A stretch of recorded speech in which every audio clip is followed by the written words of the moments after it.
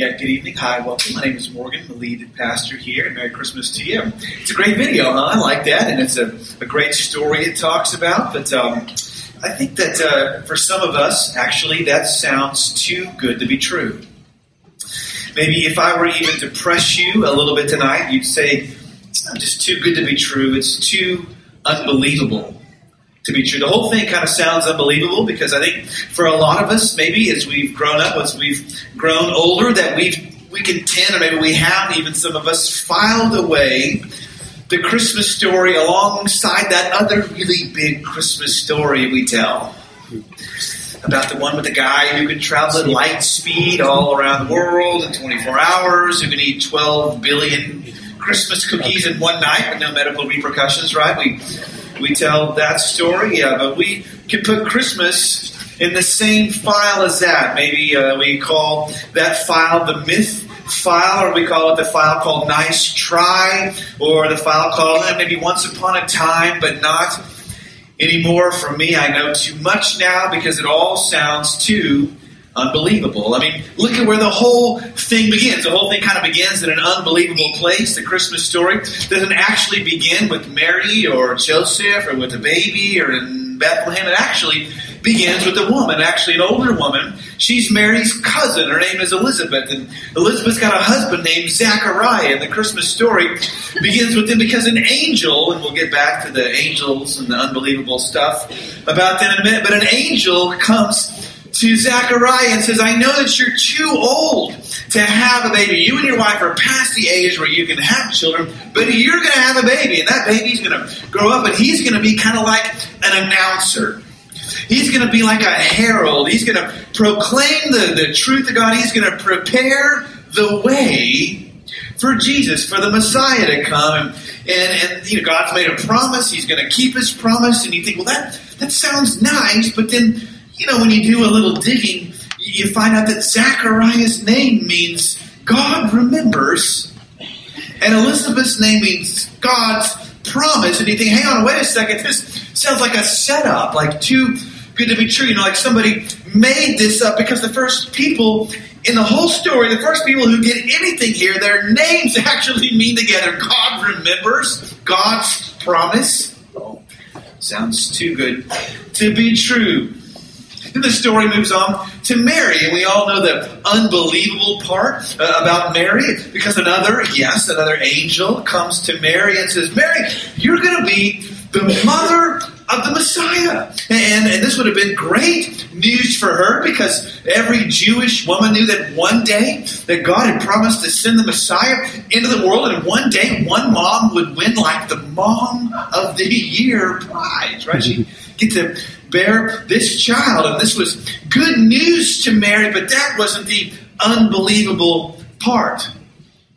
To Mary, the unbelievable part would have been where the angel gave her the line that none of you should ever use with your parents or your spouse. You know, the whole God's the father of the baby line. I mean, could you imagine you're a young teenage girl, you're promised to be married, because that's how it worked in those days. You were promised to be married, and then you came to your parents and you say, Mom and Dad, I'm pregnant. And they say, okay, well, we know how this goes sometimes. And okay, sweetie, we're kind of glad the Romans are in charge now. They've done away with our capital punishment laws based on Jewish law stuff. So thank goodness you and Joseph don't have to be stoned anymore. You're going to live. That's good news. But sweetie, you're going to have to go away for a while. But then could you imagine Mary says, no, Mom, Dad, that's not the case. You know, Joseph's not the father. And they say, well, okay, you know, lay it on us. This is getting worse all the time. Who is? God is the Father. This actually is right here. I think this is where we can be kind of patronizing towards ancient people, because we think that Mary was just kind of gullible. She's like, sure, yeah, angel shows up, she'll believe anything. But no, but look at Mary's response to the angel. She asks what you would have asked had you been there and gotten that news. She asked the right question. She asks, but how can this be?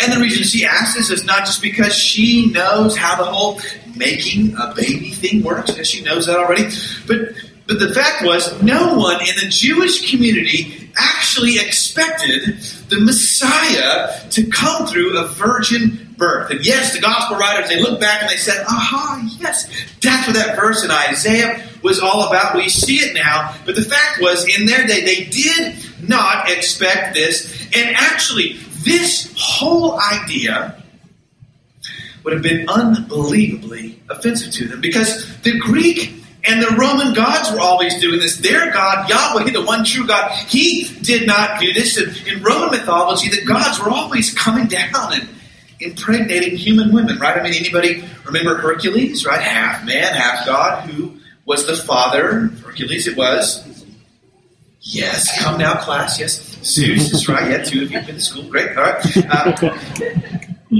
Zeus was, right? And so, but Yahweh, he didn't do this. He didn't have children with humans. And so when the angel says to Mary, God will be the father, oh, what's her reaction? Same as yours would have been. How can this be? Why would God do that? And see, this whole part, it's actually counterproductive to the story. Jesus' following was built later on his teaching, on his resurrection, not on his birth. See, the Gospels were written years after his life on earth. So for Matthew to go back and write this part up, for the Gospel writers to include this part, would have only weakened their case. They were just trying to get someone to believe in Jesus. I mean, if you were trying to get people to believe your story, you wouldn't have a reason to include this. The only reason you would ever include the one thing that everyone knew was impossible to happen, and that was offensive to their minds, was if were actually true. But the real reason, I think, underneath all of this, that this sounds so unbelievable, is that many times, if not all the time, we don't believe that God can actually do the impossible in our lives. We don't believe it. Because that's what the virgin birth means. It means God can do the impossible. And that's why the angel says that exact thing to Mary. I don't know if you remember that part. Because when Mary asks, well, how can this be? What does the angel say? The angel says, with God, all things are possible. But you think, that's too much for me to believe. That's too unbelievable. Maybe some nice things happen for some nice people sometime, and yeah, they call that prayer, but that's more like dumb luck, or they were lucky enough to be born in the right nation, or the right people with the right skin color, or the right neighborhood with the right parents. It's too unbelievable. Speaking of unbelievable, what about those angels, right? Who keep showing up in the story? I mean, you read it, it's like all angels all the time. The Angel Network, apparently. And there's an angel there with Zechariah, and then with Mary, then with Joseph, then the shepherds. You're thinking, come on, right? I mean, angels already, demons. Do people really still believe in this stuff anymore? Listen. To the majority of the world, the idea of angels, of demons, of Satan, spiritual warfare actually helps them make sense of the world. If you go to Latin America, you go to Asia, you go to Africa, the vast majority of people believe in a dark, supernatural realm. They understand it to be true, so at least in the interests of not looking down our nose at the rest of the world, we ought to consider what the Bible has claimed all along, that there are both good and bad supernatural beings. And let me tell you why I think you should at least, even if you're the biggest skeptic in the world on Christmas Eve, you should at least want this angel part to be true. Here's why. Because when our culture, when you ask, what's wrong with the world? Like, what's wrong with people today? Why is there evil? Our culture says everything has a natural cause. It's just bad genetics. You had bad parents, or you had a bad education, bad psychology, or there's regressive religion. Religion poisons everything. We think everything in the world's got a natural cause, so we think we can fix everything with a natural cause. We can eliminate bad things through education alone, through activism alone, through information alone, through restructuring social systems alone. But let me tell you something. If you believe that, that's naive. That's naive. And I call as my first witness on Christmas Eve, Nazi Germany. One of the most ruthless cultures that ever lived. Who are these people, right? Some of the most cultured, some of the most wealthy, educated people in their day. They had science, philosophy, national identity. And what did they do? Oh, they weaponized all of it. Do you really think, do we really want to say the evil of the Nazis was due to a lack of education? I think part of the reason we fail to defeat evil in our lives or in our own nation is because we don't really believe it exists in the first place. Because how can you defeat something that doesn't really exist? Our culture can't answer that question. Hear me. The Christmas story can. Because the Christmas story says this: there is a supernatural world. And therefore, all the evil in the world can't just be reduced to people's mistakes and bad choices. Listen, if you already believe or you're willing to accept there's a good, benevolent, supernatural, all-powerful, maybe God somewhere, then it's not illogical at all to believe in dark, evil, supernatural beings. As a matter of fact, it's more illogical to not believe they exist. See, what I think we find unbelievable about the angels in the story is that they insist on the reality that there is a larger supernatural world. And I think you and I, we should want those angels to be real because of that very reason. They show us a power greater than the power of evil in the world. And if you lose the angels, you lose that. You lose the ability to defeat evil. Well, what about the other unbelievable parts of the story, Morgan? I think you're just getting going. You may have a checklist here. How about this? What about where Jesus was born? Right? If you were trying to get the world's attention and prove to the world, beyond a shadow of a doubt, you were God and people should follow you and believe in you and like you, why would you choose to be born in? And by the way, it was likely not an inn, likely not a Middle Eastern motel in that day. It was more likely a family member's home, because where were Joseph and Mary headed to? Back to where? Bethlehem. Because of Caesar Augustus's taxation, tax the world plan, which actually makes it doubly sad because that means it wasn't an innkeeper, it wasn't a motel keeper who put him out in the garage with the animals. It was actually Joseph's own family that Christmas Eve, because they didn't want an unwed teenage mother in the house with them. Oh, see, this is unbelievable. Why would you choose to be born there if you were trying to prove who you were to the world? It's unbelievable. Here's why. Because many of us think the point of God's existence is to prove his own existence to us. We think of him like a candidate who's competing for our vote. And if he gives us enough facts and evidence and gives us enough persuasive speeches, we'll vote for him. Maybe ask him into our lives. But what's unbelievable about it is the thought of, a king, the God king, being born in a bunch of animals in a filthy outhouse because his father's family didn't like his mom? Oh, that's so strange and weird. Listen, we think important people, they don't do this, right? Important people do what? They go on nationwide speaking tours. They do F-15 flyovers. They rent out big stadiums and charter buses, but not this. But what if? What if God didn't exist just to prove his own existence to us? What if what the Bible says is true, which is this, which is that we all know deep down that there really is a God, there's a super intellect who made everything somehow, and because we all know this deep down, we feel threatened by his existence, and we'll use anything. We'll use information. We'll use the hypocrisy of other people in churches. We'll use anything to get away from him. And therefore, what if, because he knows this, what if God wasn't trying as much to prove something to win our minds as he was trying to do something to woo our hearts? I'll say it again. What if God wasn't trying to prove something to win our minds as he was trying to do something to woo our hearts? Let me ask you, what woos your heart? What makes you want to move toward another person. Listen, it's not just power alone, you know this, but it's softness, it's vulnerability, it's nearness, it's presence, it's empathy. And when, therefore, you see the Christmas story telling you that God came to earth in the form of a baby, that's what you're seeing. Not a God trying to come like a dictator and take over your heart. Not like a candidate trying to come and prove to you who he is or she is and earn your vote.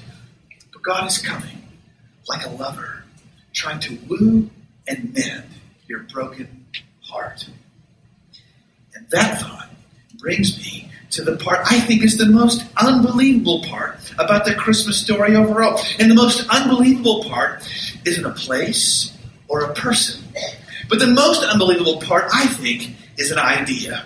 Because what's so unbelievable about the story is how unbelievably beautiful it is. Oh, it's the beauty of this story that's so unbelievable. The whole thing is just crazy. It's hard to believe. I mean, God becoming a baby and vulnerable, that's kind of cute, you know. The shepherd outcasts, hearing this story, they go from second-class citizens to the most honored people in the story. It's the second class who were the first to hear there's singing in the sky, lights at night, a nobody family about to become world famous forever. It's beautiful. And here's how I know it's beautiful. Because look at all the beauty. It's inspired. I mean, when you drive home tonight, what are you likely going to see? What? Christmas lights, right? Beautiful lights, beautiful decorations all over the city. What did we sing tonight? What's been written for the last 1,000 years or so? Beautiful music. And what do you send in the mail? The cards with your very best beautiful picture on them, right? Even if that moment only happened after hours of makeup. Or lots of bribery and promises of gifts and candy for your kids, right? What if painters painted, artists created, despite our modern cynicism, they're trying to capture beauty, the beauty of Christmas. And this is a beauty that skepticism, that doubt, that atheism can't create, as healthy as all those things can be in their place. So listen, no songs are written about the beauty of a world with no God. No songs or paintings are created about how much we feel love because we're all there is in the world. There's no God. And there's nothing when we die. There's no beauty. And that, you say, well, wasn't there that one song from that ex-Beatle guy about imagine there's no heaven somewhere? I think I heard that one. Listen, that idea, no heaven, no hell, that sounds nice for the rich in the West. But for the global poor of the world, that's a double curse. Listen, as you look them in the eye and tell them there's no way all the wrongs can be righted, there's no justice for your suffering, it's a double curse for them. But do you know what can make all the wrongs right in the end? Oh, it's not power alone. It certainly isn't guilt. The Christmas story says that beauty in the long run can. A few years ago, there was a professor at Harvard, lady named Elaine Scarry. She's on YouTube. She lectures a lot. It's some good stuff. A little book called On Beauty and Being Just. Scintillating title. Yes. Dr. Scarry writes on Lectures on the Power of Beauty, and she says this, quote, beauty transfixes us, takes the individual away from the center of preoccupation of self, meaning it cuts through how unhappy you are many times, and prompts the redistribution of attention toward others. And she's right. And here's how that looks. England, 1741, there was a down-on-his-luck composer named George. George was given a book at his low moment, a book about the life of Jesus Christ. And he went home and he read it, and his life was changed. And he was so inspired by this book, he locked himself in his room for 3 weeks and didn't come out until he had composed what we now know as Handel's Messiah. Because that's who he was and what he wrote. But you may not know what happened, why he was writing it. A number of times during the creation of the Messiah, his servants or friends would overtake him and find him and see tears streaming down his face glowing. And Handel said one time, he said, I did think I did see all of heaven open and the great God himself. He said that after finishing what we now know as the Hallelujah Chorus, a piece of music so beautiful, it caused the King of England to stand at his feet when he heard it. Of course, the royal court followed suit, and that's why people stand when it's sung today. And that's a great story, but it gets even better. Because Messiah appeared when it premiered on April 13, 1742. It premiered at Handel's insistence as a charity concert and performance. And he raised so much money, it freed 142 men from debtor's prison who had been there, condemned to a life in jail. And over the years, until his death, Handel personally conducted so many charity performances of this that one of his biographers wrote, he said, Messiah has fed the hungry, clothed the naked, fostered the orphan more than any other single musical production in this or any country. Another wrote, perhaps the works of no other composer have so largely contributed to the relief of human suffering. Let me ask you, what moved Handel to do this? Maybe it was an encounter with the law, not just an idea, not with religion, not with a moral, not with doubt. It was an encounter with beauty itself. Why? Because beauty transfixed him, moved him away from himself, and caused him to move toward others. And if God is really real, and he really is the ultimate beauty, then what is Christmas? Hear me. It's beauty become true. It's God moving away from himself, moving toward others, coming towards us in Jesus. Christmas is Jesus, the ultimate beauty, giving up his ultimate place, moving towards you and coming for you and you and you and you. It's the unbelievable becoming believable.